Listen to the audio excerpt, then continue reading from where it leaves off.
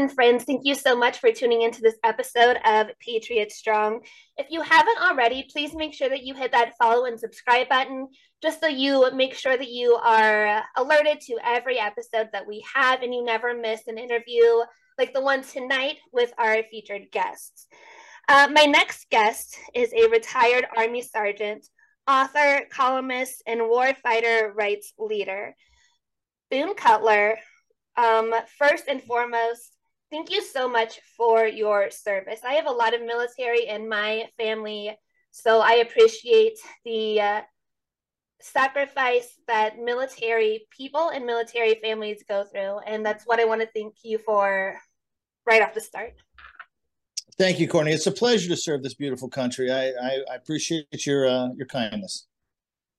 For my audience that might not be as familiar of who you are specifically, can you just kind of go through your military background, what you've done, what you're working through now, and what's to come?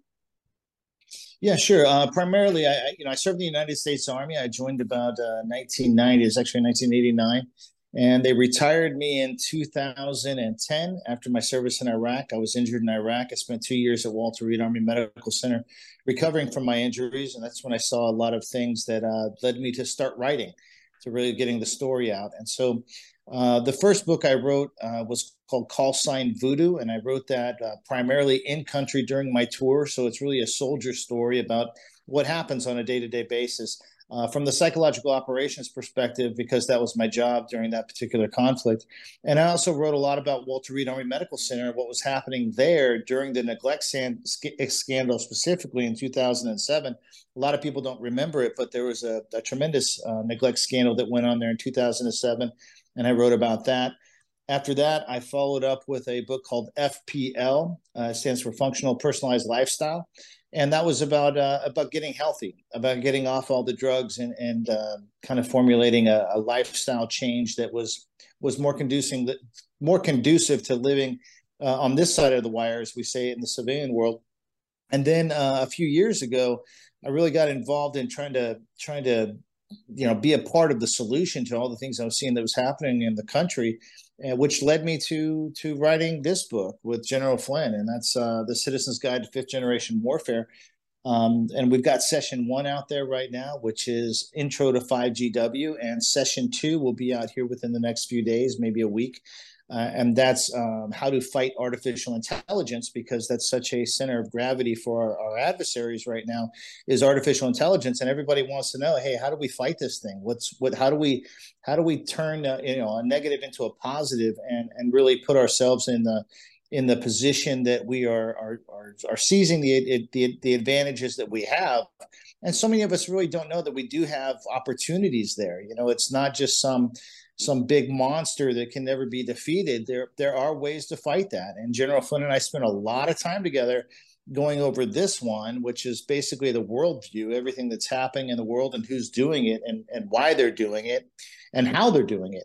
And then we followed it up with breaking that down into the context of, okay, who's the primary adversary and what tools do they have? What are their centers of gravity? And the main center of gravity that we wanted to approach in session 2 was artificial intelligence. AI is a huge, I want to say, threat right now. It's in every aspect I feel that we are given.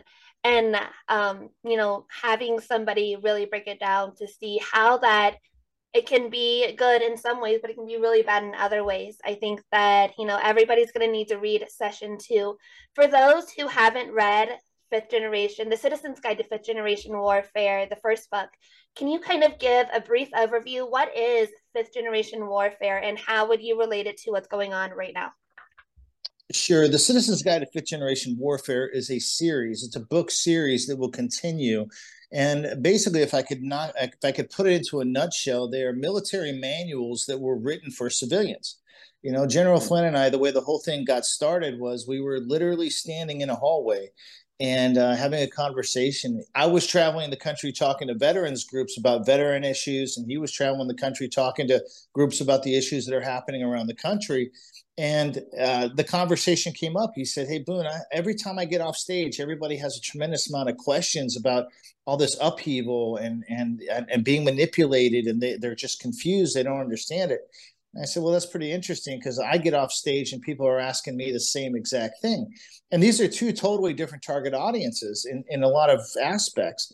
And it doesn't matter if you're talking to a gay black female in Chicago or a white male corn-fed boy in Alabama that's a conservative. Everybody is kind of feeling the same thing. They just feel like things are being tweaked and manipulated, and they feel like they know what the truth is, but they don't understand why it's inconsistent with all the things that they're seeing and feeling, and all the things that they have family members that are just really coming from left field, like they've been completely brainwashed, and they don't understand where it's coming from, and that's fifth generation warfare. And so we decided, hey, why don't we break this down into the same way we do things in the military and we train people? Let's give them a training set. Let's give them something to train on, because the biggest problem that we have here is that we're not speaking the same language. We're just speaking from this visceral aspect in our lives where people are just explaining everything differently, and you really don't have a voice unless you speak the same language. And so the way you do that in the military is you have training. You train people on the same information with the same language so we can get things done. And that's really at the very, very base level of getting people to act as a unit, as a team. And that's what we need to do right now, because they've got us so divided that we can't act as a team. And until we start working together and having that same voice and working as a team, we don't have much of a choice. We don't have much of a chance to win, and we want to win.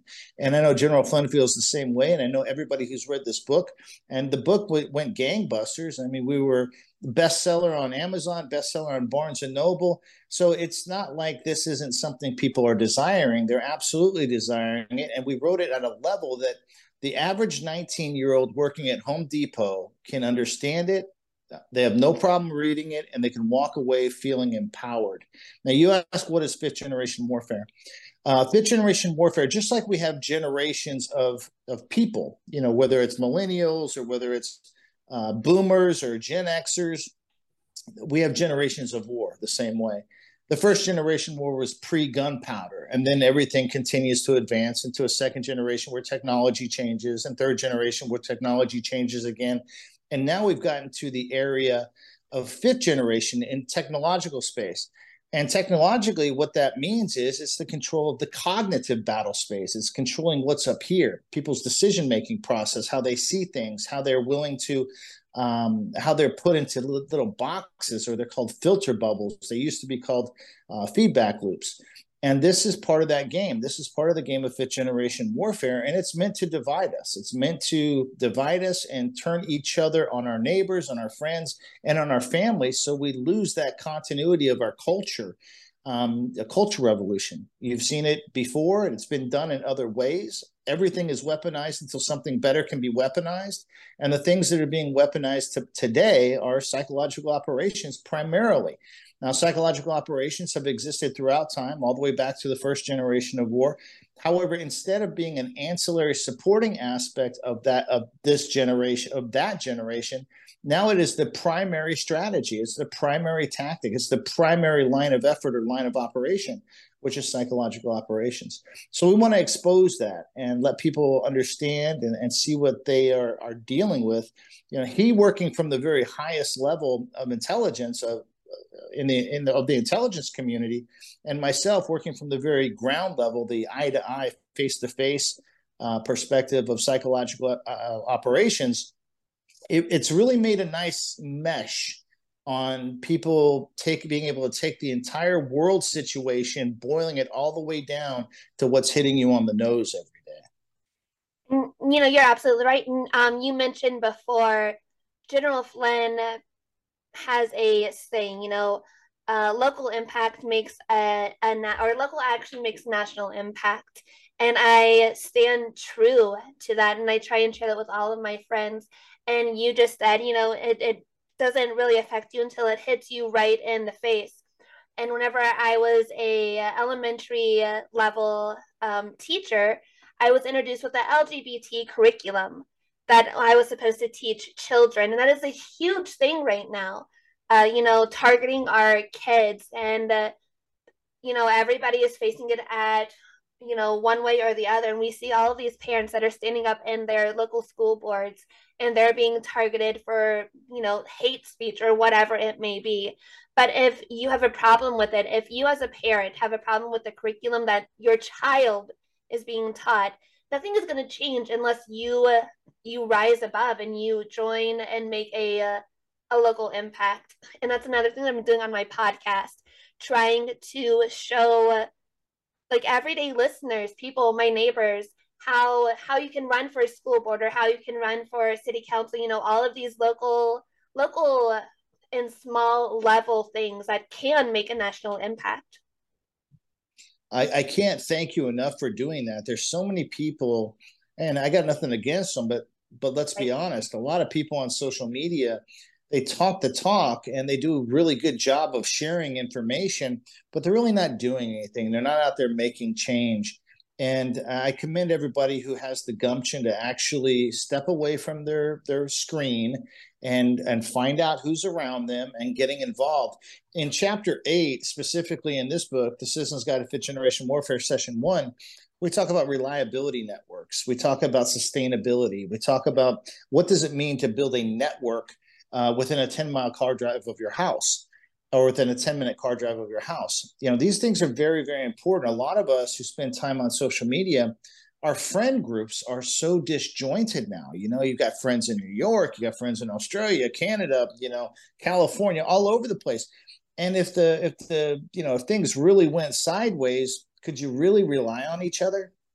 You couldn't. There's no way. You're there for the social media is really for moral support. It's not for any tangible physical support. So we've got to get back to understanding who's in our neighborhood, who's 2 streets over. Find someone out there who knows how to fix a car if you don't know how to fix a car. Find someone out there who's got a garden that'll let you pick from their garden. Find someone who knows how to go fishing where the fishing spots are, hunting, find a meat source. There's all types of these things. And we talk very deeply about that in chapter 8. Because if we want to remove our vulnerabilities so they're not used against us, we have to become self-sustainable.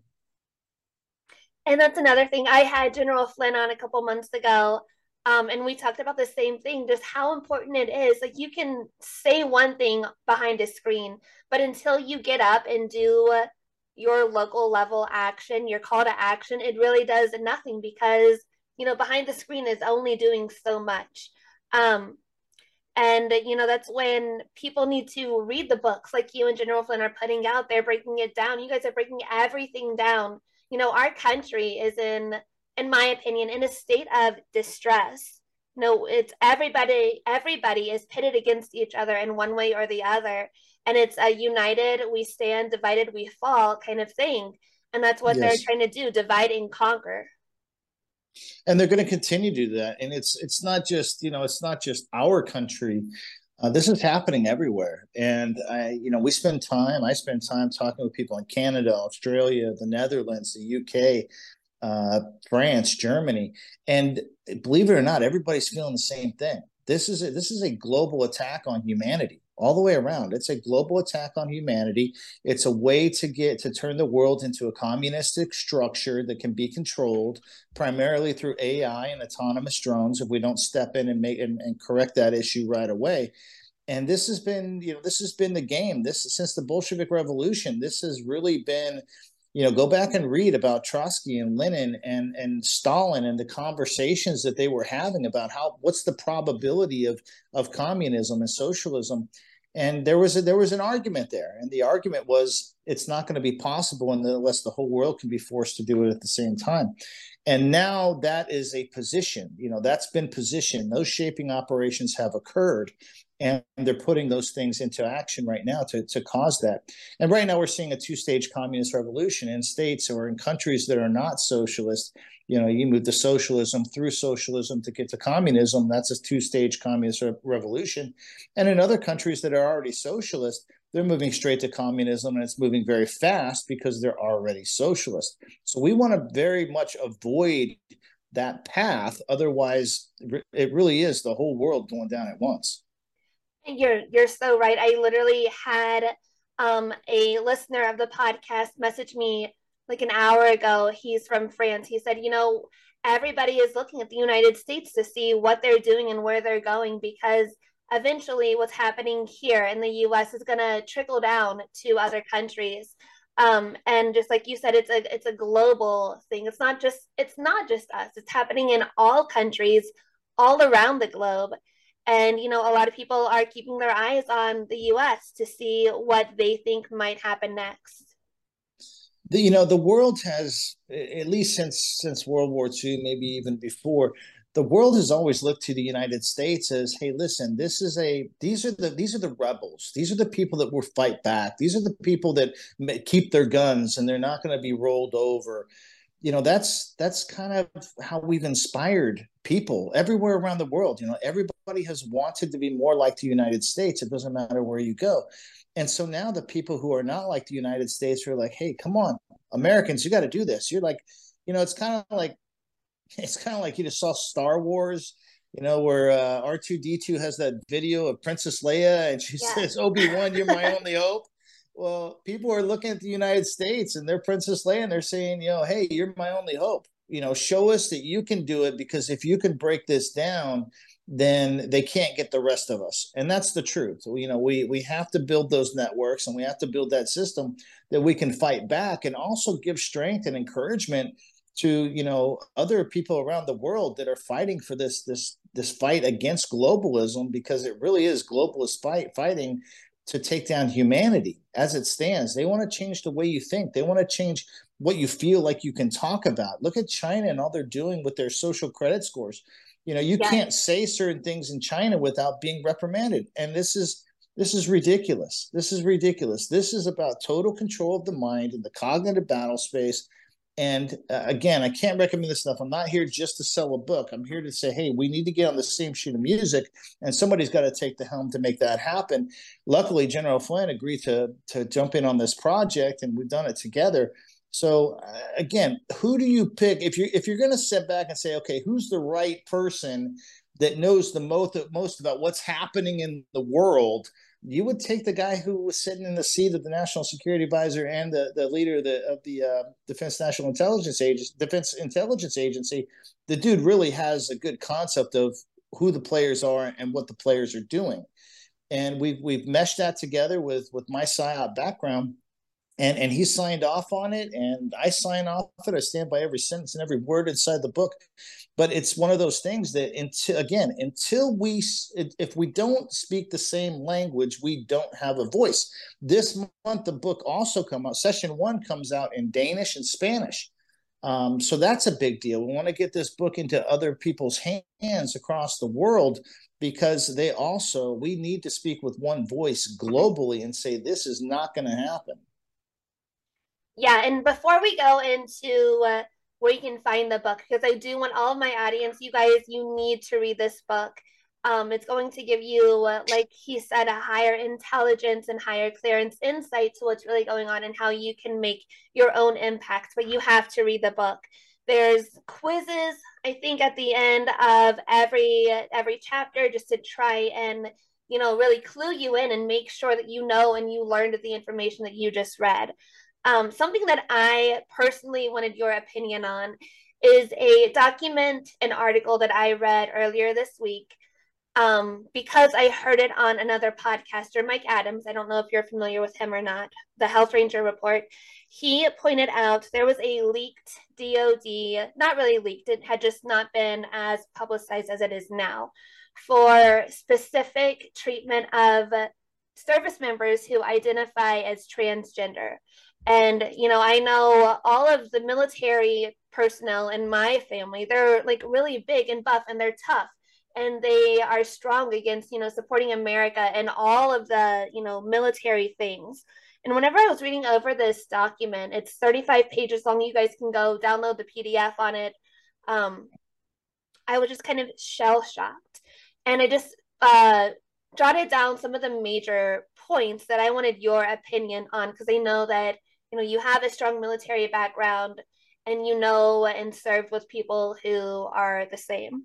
So it was loosely about transgender personnel in the military and their special treatment. For those of for those members who identify as transgender, the DoD memo reveals transgender service members can skip deployments and receive indefinite physical fitness standards and waivers.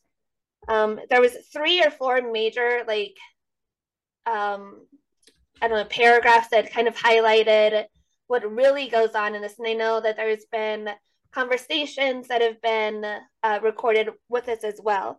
The first one, taxpayer funded care for transgender members include speech and voice therapy, cross sex hormones, laser hair removal, body and facial contouring, and upper and lower surgeries. You know, whenever I think of military people, I think of people that are strong minded and that are physically strong to just let me you're absolutely right. I gotta just chime in here. Let me explain a couple things. First of all, you've got guys out there who broke their ankle in the 7th grade that can't get in the military. Okay. Right. You've got guys out there who maybe had childhood asthma and cannot get in the military because they had childhood asthma. So let's take the transgender game out of it and say, okay, how come if you're going to not let someone who had childhood asthma between the ages of 8 and 12 not be in the military, how can you allow somebody who's in that requires constant medical treatment and keep them from deploying? The military's job is to break shit and stack bodies. Right. So how can that happen if you are not able to deploy, if you're non-deployable? Deployable troops is what the military is all about. So let's take the transgender thing off the table and just say, okay, now we're creating double standards. And that is absolutely wrong for the military because there is one standard in the military. You either achieve it or you don't achieve it. And if you don't achieve it, you're a non-hacker and you get put out. That's the way it goes. Right. There is no special treatment. So I don't care if you're transgender. I don't care what your thing is. You either can or you cannot. And if you're allowing certain people to get in who need constant medical care, but some guy who broke his ankle in the 3rd grade can't get in, well, that's discrimination. And that's an issue, right, in and of itself. Yeah. And everything else, that's the base level. Forget about the politics, forget about what everybody wants to say about transgender. Just from a medical standard, that's an issue. And the other thing is letting people out of deployments because letting people in the military that can't deploy doesn't make a lot of sense. It doesn't make a lot of sense at all. Yeah. So it's ridiculous. They're trying to change the culture of the military. They're trying to weaken it, and that's wrong. And that's, you just kind of summed up the next 2 points. They go into service members who identify as transgender can receive a physical fitness and standards waiver or exemption that fits with their gender identity, and can be renewed every 6 months. And then the third one that they went into is, since somebody who identifies as transgender is constantly taking hormones during their transformation or transform time, that they are considered non-deployable. And since you have to be on those for a lifetime, they can be in the army, or not in the army, in the military, sorry, and be permanently unable to deploy, which completely, like you said, discriminates those who want to join but can't because of other physical illnesses. And it depletes our army, our military, the people that are on the front lines that are trying to, or that's supposed to defend our country and our freedoms. And it's just kind of, like lollygagging all of these people in the background. And I think it makes us look like a laughing stock of the world. I think, well, you're going to go back to Eisenhower. I think it was Eisenhower who desegregated the military. I think the 82nd Airborne Division was the first military that was desegregated. And even during that time and forward, the way that they dealt with it, I know when I showed up the basic training at Fort Benning, Georgia in March of 1990, I had a black drill sergeant standing in front of me, said, "There's only one color here, and it's green." And that was the deal. The standard is the standard, and there is no color. There was no special treatment beyond whites or blacks or Hispanics or Puerto Ricans or anybody else. Everybody, there was one standard. And so and I think that was a good mentality. I think that was a good thing. I think the military desegregating after World War II was a fantastic thing, but it was a fantastic thing based upon a single standard. Right. And of course, maybe culturally, it took some time for that to happen, but it was still one standard from the top down. It was mandated. So when you have a military that is mandating various standards based upon the individual, and I'll tell you this: in the military, I think everybody out there who's ever served or is currently serving now agrees that the word individual is a dirty word. In basic training, when they would say, "What are you, an individual?" That was like calling you a piece of shit. Okay, you don't want to be an individual. You're a team player. There are no Right. individuals. And so to make things individualistic really breaks down the team concept. And I would challenge anybody to say differently. It's just not how it goes. So you have to have one standard. There is no special treatment, and the military is about deployable troops. And if the guy with the broken ankle from third grade or childhood asthma can't get in because of whatever, because it was an injury, because it may require medical treatment in the future, may make them less structurally strong. Well, then how can you admit somebody in with other pre-existing conditions? And if you're going to say that this is a medical issue, not a psychiatric issue, which some may argue that being trans is a medical issue, well, then if it's a medical issue, it is a pre-existing injury, is a pre-existing issue. And if other people cannot get in with pre-existing issues, then why can you change the standard for one group? I absolutely agree with everything that you just said.